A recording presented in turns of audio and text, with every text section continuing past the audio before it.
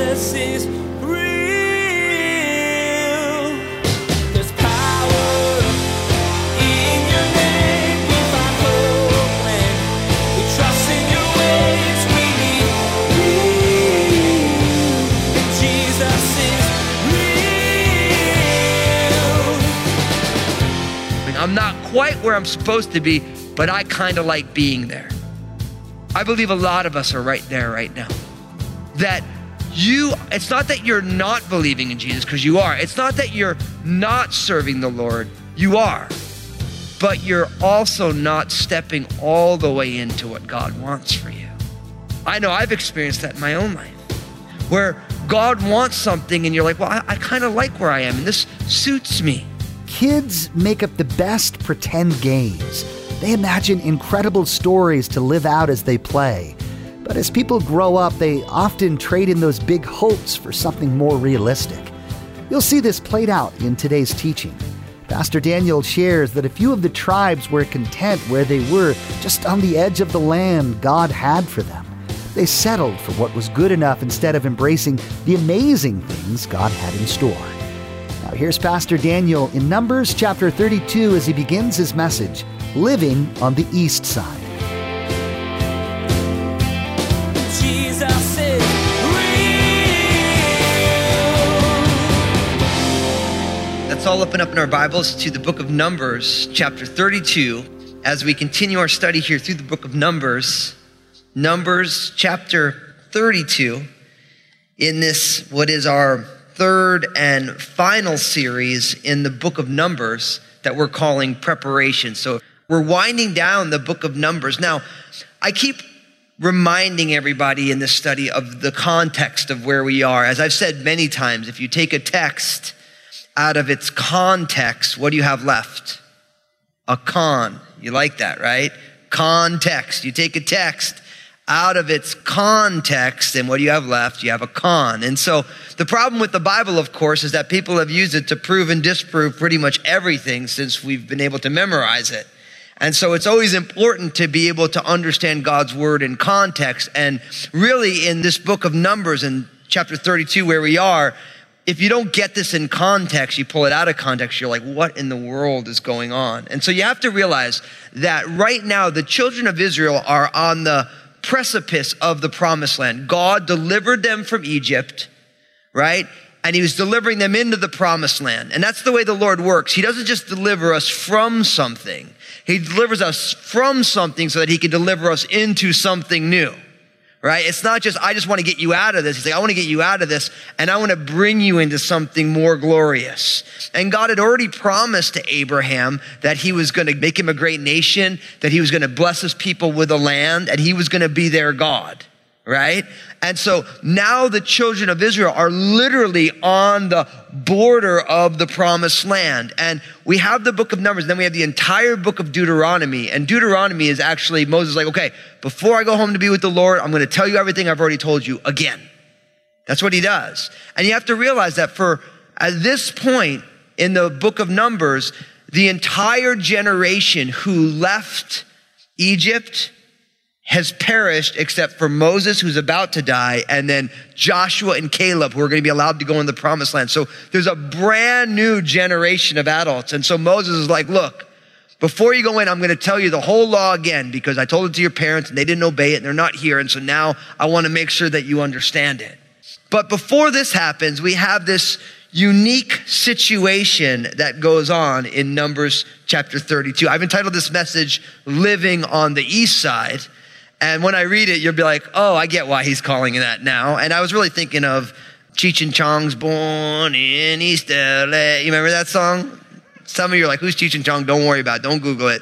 Anyway, you know what I mean? But I was thinking about the idea of living on the East Side. I'm like, that kind of sounds like that. So anyway, sorry. Chapter 32, verse 1. Now the children of Reuben and the children of Gad had a very great multitude of livestock. And when they saw the land of Jazer and the land of Gilead, that indeed the region was a place for livestock, the children of Gad and the children of Reuben came and spoke to Moses, to Eleazar the priest, and to the leaders of the congregation, saying, Adaroth, Dibon, Jazer, Nimrah, Heshbon, Eliah, Shebam, Nebo, and Beon, the country which the Lord defeated before the congregation of Israel, is a land for livestock, and your servants have livestock. Therefore, they said, if we have found favor in your sight, let this land be given to your servants as a possession. Do not take us over the Jordan. Now, really what's going on here is that, remember, they're on the precipice of the promised land. They're on the east side of the Jordan River. And right over the Jordan River is Jericho, which by the time we get to the book of Joshua is going to be the first city that they encounter and that they defeat. And the tribes here of Reuben and the tribe of Gad, and by the end of the chapter, we're going to find out the half tribe of Manasseh, so half of the tribe of Manasseh as well. They see this land because they just defeated the Midianites, and they're like, this is a good land. This is a land for livestock. And guess what?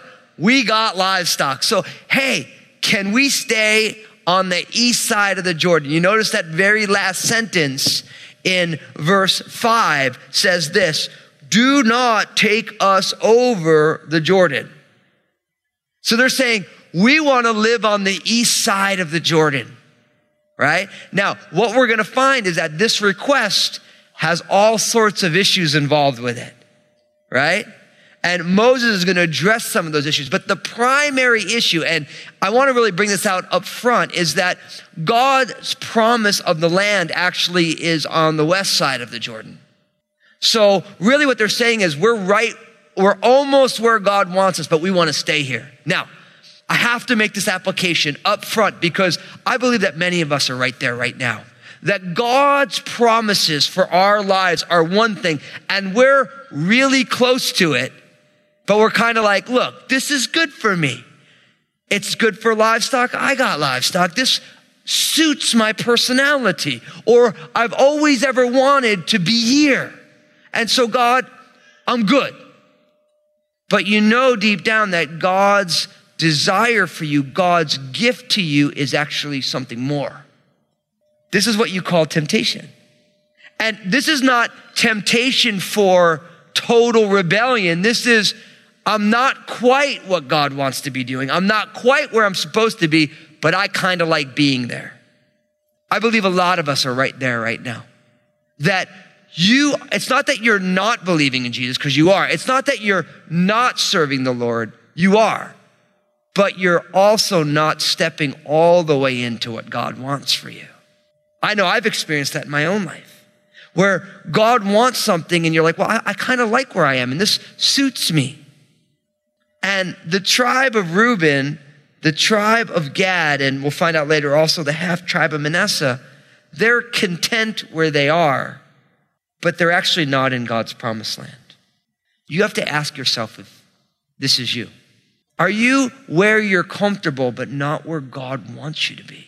You know that God's promised land, God's best for you, the thing that God created you for, because literally God created the children of Israel to be a people after his own name. He's going to be their God. They're going to be his people, and he's going to give them a dwelling place, a land to live in.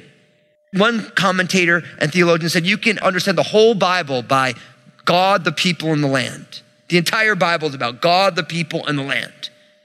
So it's a powerful way if you want to look at the big picture of the Bible to look at it. The Bible teaches us about God.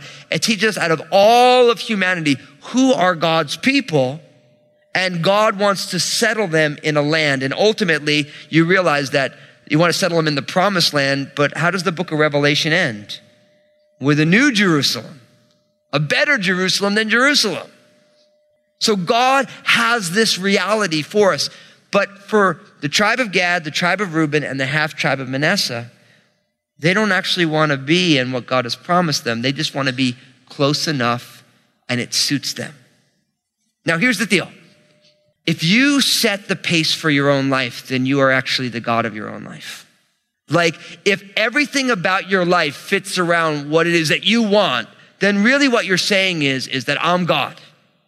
And God may be God, but I'm really the Lord of my own life. Isn't that when the serpent tempted Adam and Eve in the garden? He said, if you eat of this, you will be like what? You'll be like God.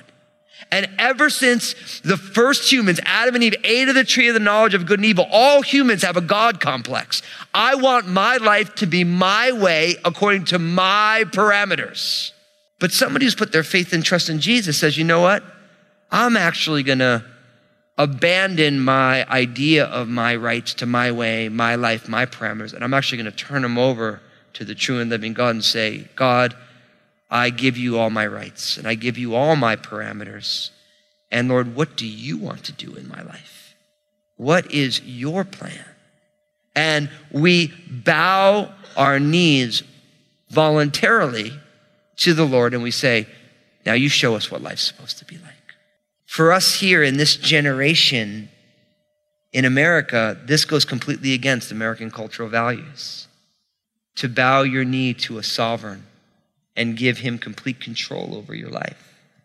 Now, praise God, in our country, we're allowed to make that decision to follow Jesus.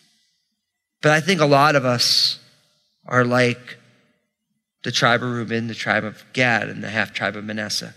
We want to be close enough to be near the promised land, but we don't quite have the gumption to step out in faith over the Jordan into what God has. And if that's you today, I want you to know you are not alone in being fearful, being concerned, not being eager to take a step of faith. Why? Because the problem with walking by faith is that you gotta walk by faith. You gotta take the step. And we don't like taking steps of faith. We like taking steps of sight. We like being like, okay, I know how this is gonna work, and if I do this, I'm not really out on the limb and it's just gonna work out. But God's kids decide to take the step. And it's funny, as I prepared this message and praying about it today, it was so strong in my heart to just encourage people to take the step. Take that next step that God has for you. Don't be content to be close to the promised land. Close enough to be like, yeah, the promised land's right there. But no, God wants his kids in the promised land. And the problem for the tribe of Reuben, the tribe of Gad, and the half tribe of Manasseh is literally that they're in the land and they just conquered this land and they're like, this land suits my needs. It's a land for livestock and we have livestock. Now, you know what the problem with making a decision that suits my needs is? It does not take into account what God wants to do. All it takes into account is, this is my limited understanding of who I am and where I am and what I'm doing. And God's like, no. I got all sorts of other things for you. Like, it's good for you right now, but I see your entire life. And there are things you don't even understand about yourself yet. And there's things that I want to do in your life that if you limit your decisions to what you understand about your life, it will never be, this is the life that God has. I look at my own life and I don't pat myself on the back. I had great, my pastor and people came alongside, just take the step of faith. I would have been content just being a bass player. I'd have a blast touring, just playing the bass, playing the upright. I love playing the bass. It's super fun, But God had a whole other world for me, a whole other thing that he wanted to do that I'm like, well, I'm a bass player. I've always wanted to be a bass player ever since I saw Nikki Sixx and Motley Crue. I'm like, yeah, I want to be that guy, He had this big hair and he had football under eye makeup and he played this crazy bass. And I'm like, yeah, And it's like, and I was very content to be a bass player. And what I realized is that God had given me the gift of music, but if I would have just played bass as a career, then I was on the east side of the promised land. God could have used it, but I wasn't stepping into what God had created me for that I didn't even understand at that point. And finally I took a step of faith and all of a sudden something opened up. I'm like, whoa, and then took another step of faith, And I just want to encourage you to trust God and take the step of faith into the promised land. Reuben, Gad, and the half tribe of Manasseh were walking by sight. They saw a land that was good for livestock. They had a lot of livestock. This looks like a good spot. Now, what they don't realize, of course, is that when trouble's going to come for the children of Israel, it's almost always going to come from the east, and they're always going to be the first one wiped out. See, they're short-sighted. They don't realize all that's going on. And again, that's our problem, is that we have a limited scope, a limited set of understanding. So really what we have is this land on the east side, it was given as a gift by God. It was won by conquest, but it wasn't actually the inheritance that God wanted for them. Because we're going to find in the coming weeks when he gives them the border of the land that he's given them, it's going to be everything to the west of the Jordan River. So the land that he has given them by inheritance is actually the west side, but they want to be on the east side. But it's interesting. They go to Moses, to Eleazar the priest, and the leaders of the congregation. They make their request. Like, look, all these cities, we want to live there. We don't want to go over the Jordan. Let us take this as our inheritance, as our possession. Now, look at how Moses responds. And Moses understands the dilemma, because look what he says in verse 6. He says, and Moses said to the children of Gad and to the children of Reuben, shall your brethren go to war while you sit here? Now, why will you discourage the heart of the children of Israel from going over into the land which the Lord has given them? Thus your fathers did when I sent them away from Kadesh Barnea to see the land. For when they went up to the valley of Eshcol and saw the land, they discouraged the heart of the children of Israel, so that they did not go into the land which the Lord had given them. So the Lord's anger was aroused that day, and he swore by an oath, saying, surely none of the men who came up from Egypt from 20 years old and above shall see the land of which I swore to Abraham, Isaac, and Jacob, because they have not wholly followed me, except Caleb, the son of Jephunneh, the Kenizzite, and Joshua, the son of Nun, for they have wholly followed the Lord. So the Lord's anger was aroused against Israel, and he made them wander in the wilderness 40 years until all the generation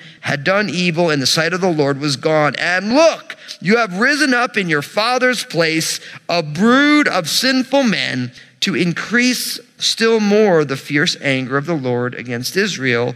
For if you turn away from following him, he will once again leave them in the wilderness, and you will destroy all these people. Now, Moses responds in anger. This is what you could call a flashpoint for Moses, right? They're on the precipice of the promised land. And don't miss the fact that Moses isn't allowed to go into the promised land either. So this is a gift that even Moses isn't allowed to partake of. And he gets upset. He says, shall your brethren go to war while you just sit here? Now, you realize that Moses is ascribing motive, in a sense, to Reuben and Gad. And by the end of the chapter, we're going to find also to the half tribe of Manasseh. He's ascribing motive. He's saying, look, you guys don't want to go to war with your brother. You want to sit here. Now, we don't know for sure if that was their motive or not, right? And we're going to find as they respond to Moses, they're like, no, Moses, or says, or whatever their nickname was for him, They're like, no, that's not where we're coming from. But we don't know. Now, here's the thing. When it comes to motive, I want to encourage you, always ask, don't assume. Always ask, don't assume. Why? Because you don't know what's in someone else's heart. And I don't know what's in someone else's heart. I mean, let's be honest. We don't even know what's in our own hearts, right? Our Bibles tell us that our hearts are deceitful above all things and desperately wicked. Who can know it? And it says, well, the Lord knows it. He searches the heart. So I don't even know what's in my own heart. You don't know what's in your heart. And we definitely don't know what's in someone else's heart. So instead of assuming their motive, we should ask. And you kind of see that in Moses because he right away assumes a malicious motive in their life. And so I want to encourage you, don't assume somebody's motive. Ask them what their motive is. If somebody is doing something and you don't understand it, or you think that they have some nefarious plan, you should just ask them. And for those of you who are married, you're going to thank me for this, because when you're married and you're living in close quarters with another person, what you find is that it's very easy, especially if there's water under that bridge. You could assume all sorts of things. You have all this history of, this is how you are and all that stuff. But oftentimes we assume people's motives wrong. Why? Because we're always looking for the worst in people, and we're always assuming the best about ourselves. That's what we do. That's the human condition. Can I get a sorry amen? Yeah. So, that's what I love about the Bible. The Bible reminds you that we have a tendency to always give ourselves the benefit of the doubt and always assume that everybody is the worst possible version of themselves. So don't assume you understand someone's motive. Just ask. Because if you ask somebody what their motivations are, what's amazing is they'll tell you if their motives are lousy and they own that, they'll apologize for it, which is a really good thing. And if their motives aren't nefarious, they'll say, no, this is what I was trying to do. You're like, oh, that makes some more sense. And we all make the Moses mistake here of assuming we understand what's in someone's heart, but we don't know. We really don't know. God knows, even the person doesn't really know. So we should ask. Now, notice Moses is concerned in verse 7. Now, why will you discourage the heart of the children of Israel from going over into the land which the Lord has given them? What we learn here is that complacency is contagious. Complacency is contagious. And so he's saying, look, because you don't want to go over the Jordan and you want to settle on the east side and you're going to discourage, your complacency is going to now make everybody else complacent. You're just going to discourage. And listen, you realize that each one of us is reproducing ourselves spiritually in the people around us. I told you this, my pastor he said it to me before I left to go plant the church in New Jersey. He said, Daniel, I have one thing you need to realize. You're going to reproduce yourself spiritually in the life of the congregation you pastor. Don't mess that up. I was like, well, that's really, thank you, pastor. I'll take my leave now, But guess what? That's a universal truth for all of us. You are reproducing yourself spiritually in the lives of the people who are around you. In the sphere of influence, in your family, in the midst of your friends, the people on the job. If you are complacent, they will become complacent. If you are passionate, they will become passionate. Our lives are contagious. Now you got to ask yourself, what disease are you giving off? Is your life and lifestyle promoting a spiritual complacency? Or is it promoting a spiritual fervency? See, Moses' concern is that they are right about to go into the promised land, and the complacency of Gad and Reuben, and as we find by the end of the chapter, the half tribe of Manasseh is going to be in there as well, that it's going to become a cancer in the life of the children of Israel. And Moses is so concerned about that he actually reminds them why all their parents died in the wilderness. He rehearses their history. Look what it says in verse 8.